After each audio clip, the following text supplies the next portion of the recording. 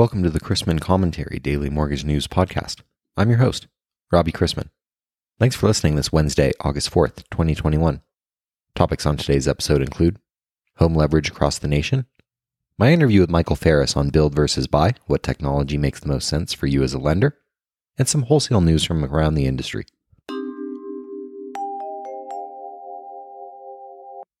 Thanks to this week's podcast sponsor, Origence. Origence provides integrated origination technology solutions that transform the lending experience. Their end-to-end digital mortgage platform covers the entire lending lifecycle, from application to closing, giving lenders the ability to replace their traditional mortgage stack with a single modern platform. Or use the modular capabilities of the platform to integrate Origence anywhere in your tech stack, wherever you need to make the biggest impact on your lending. With origination, processing, underwriting, closing, funding, and delivery under one innovative platform, lenders can achieve big results in less time and at a lower cost with Origence.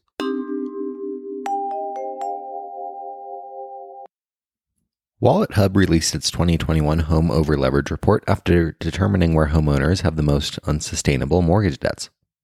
WalletHub compared the median mortgage debt to the median income and median home value in more than 2,500 U.S. cities. Chester, Pennsylvania has the lowest median mortgage debt, $41,859, which is 18.6 times lower than Beverly Hills, California, the city with the highest at $780,457. Bronxville, New York has the lowest mortgage debt-to-house value ratio, 16%, which is 12.7 times lower than McKees Rocks, Pennsylvania, the city with the highest at 203%. Scarsdale, New York has the highest median income, $214,970, which is 10 times higher than Bastrop, Louisiana, the city with the lowest at $21,583. Not only are lenders and MLOs interested in demographics in their markets, but also technology, removing intermediaries, providing relevant subject matter help for consumers.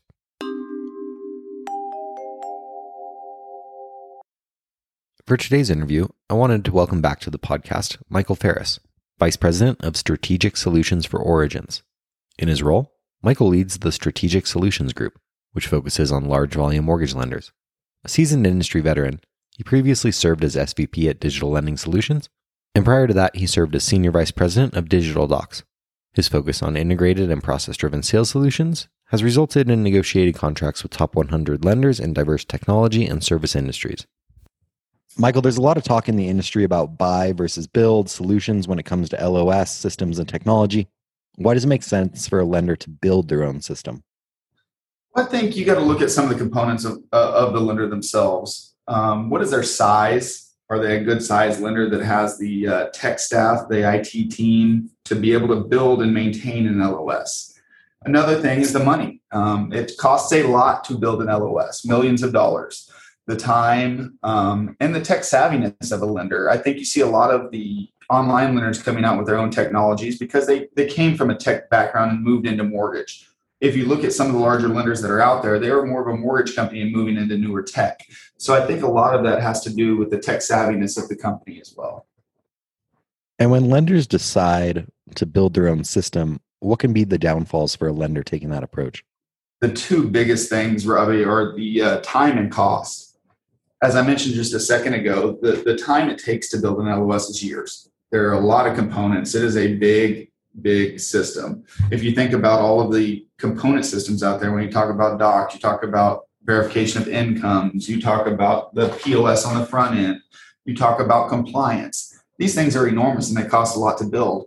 And also the time it takes to put that all together and string it together.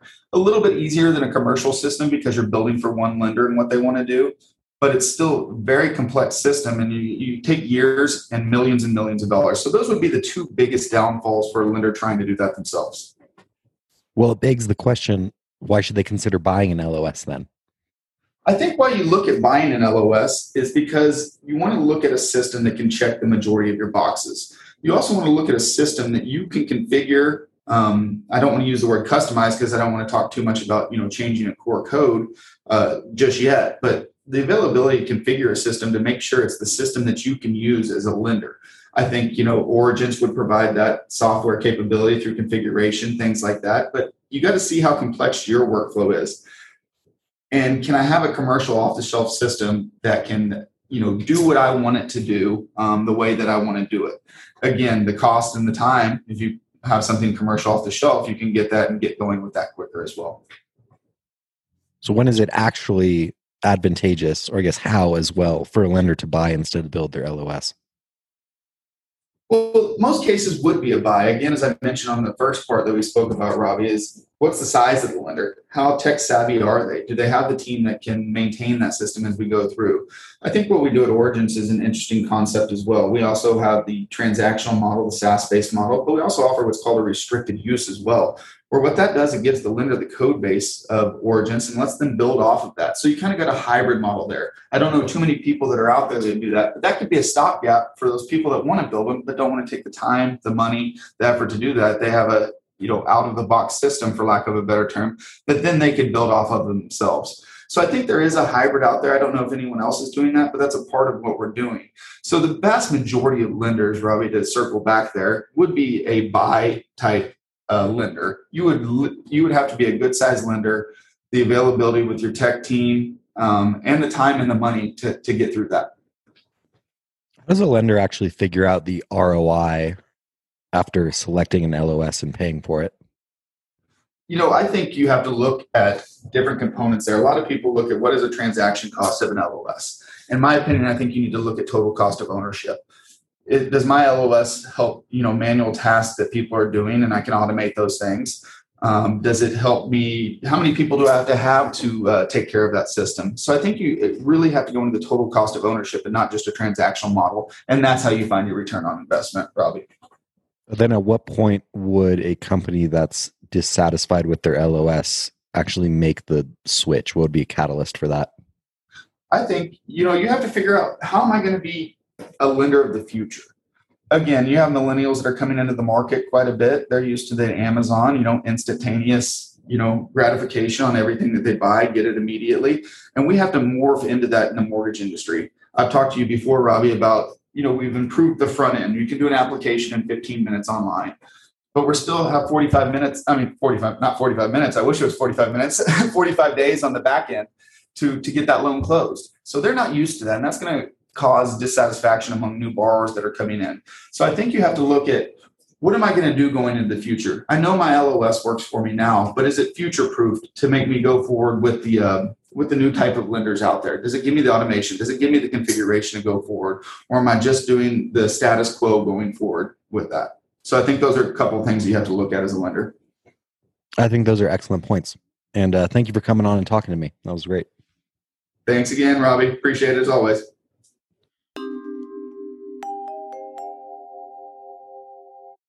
We all know that we're in a cyclical business, and this was made apparent with loanDepot's results announced yesterday. loanDepot earned $26.2 million in the second quarter, an envious number for many lenders, but a 94% sequential decline as lower originations, weaker gain on sale margins, and servicing markdowns were noted. CEO and founder Anthony Shea stated, "We've entered a transitional period and expect to see industry consolidation, as some lenders may not be in a position to withstand the headwinds, whereas we are confident and excited for the future." Like many others, loanDepot alluded to the company layoffs and other cost-cutting measures late in the second quarter of 2021. In the second quarter, loanDepot originated $34.5 billion, down 16.7% from the first quarter.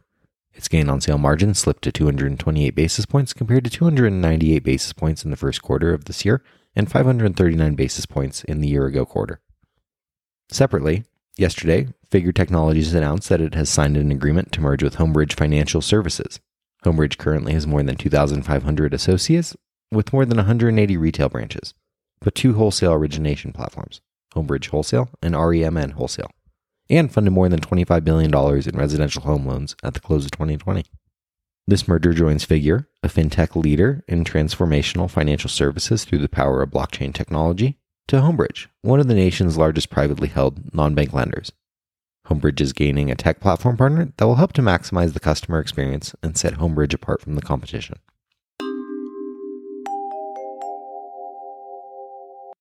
No real news of impact on the bond market yesterday meant no movement to treasuries, while MBS prices were also little changed versus Monday's close. Economic releases continue to take a backseat to COVID news. It may be that way the rest of the week leading up to payrolls on Friday. Economic releases showed factory orders for manufactured goods, increased more than expected in June, with business spending continuing to increase at a pace that supports economic growth. The final look at July agency prepayment speeds showed a decline of 4% to 5% despite a 9% decline in the refi index. Gross issuance declined for the third straight month to $249 billion, down nearly 33% from this April's high and the lowest reading since April 2020. Today's economic calendar kicked off with the usual mortgage applications from the MBA for the week ending July 30th. Mortgage applications decreased 1.7% from 1 week earlier. Ahead of Friday's payrolls report, we've also received July ADP employment, up 330,000, much weaker than expected. Later this morning brings final July IHS Market Services PMI, ISM non-manufacturing PMI for July, and a Treasury announcement on the details of next week's quarterly refunding. Today's sole Fed speaker is an important one in the midst of recent tapering talk, with Vice Chair Clarida speaking on outlook and monetary policy. The Fed desk will purchase up to $5.2 billion of 30-year 2% and 2.5% across Ginnie 2s and UMBS 30s. We begin the day with agency MBS prices up better by an eighth, but the 10-year yield unchanged from Tuesday, yielding 1.18%. Let's wrap up with a joke and some housekeeping.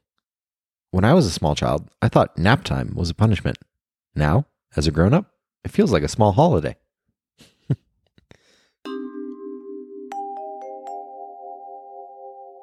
Thanks again to today's podcast sponsor, Origence. With the Origence Mortgage Platform, you can offer your borrowers and loan officers a truly modern mortgage lending experience.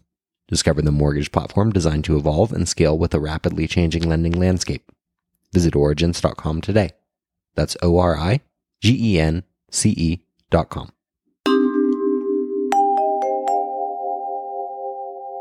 If you have any questions about the podcast or sponsoring opportunities, send me an email at robbie@robchrisman.com. Visit robchrisman.com for more information on our industry partners, access to archived commentaries, and how to subscribe to the daily mortgage news and commentary.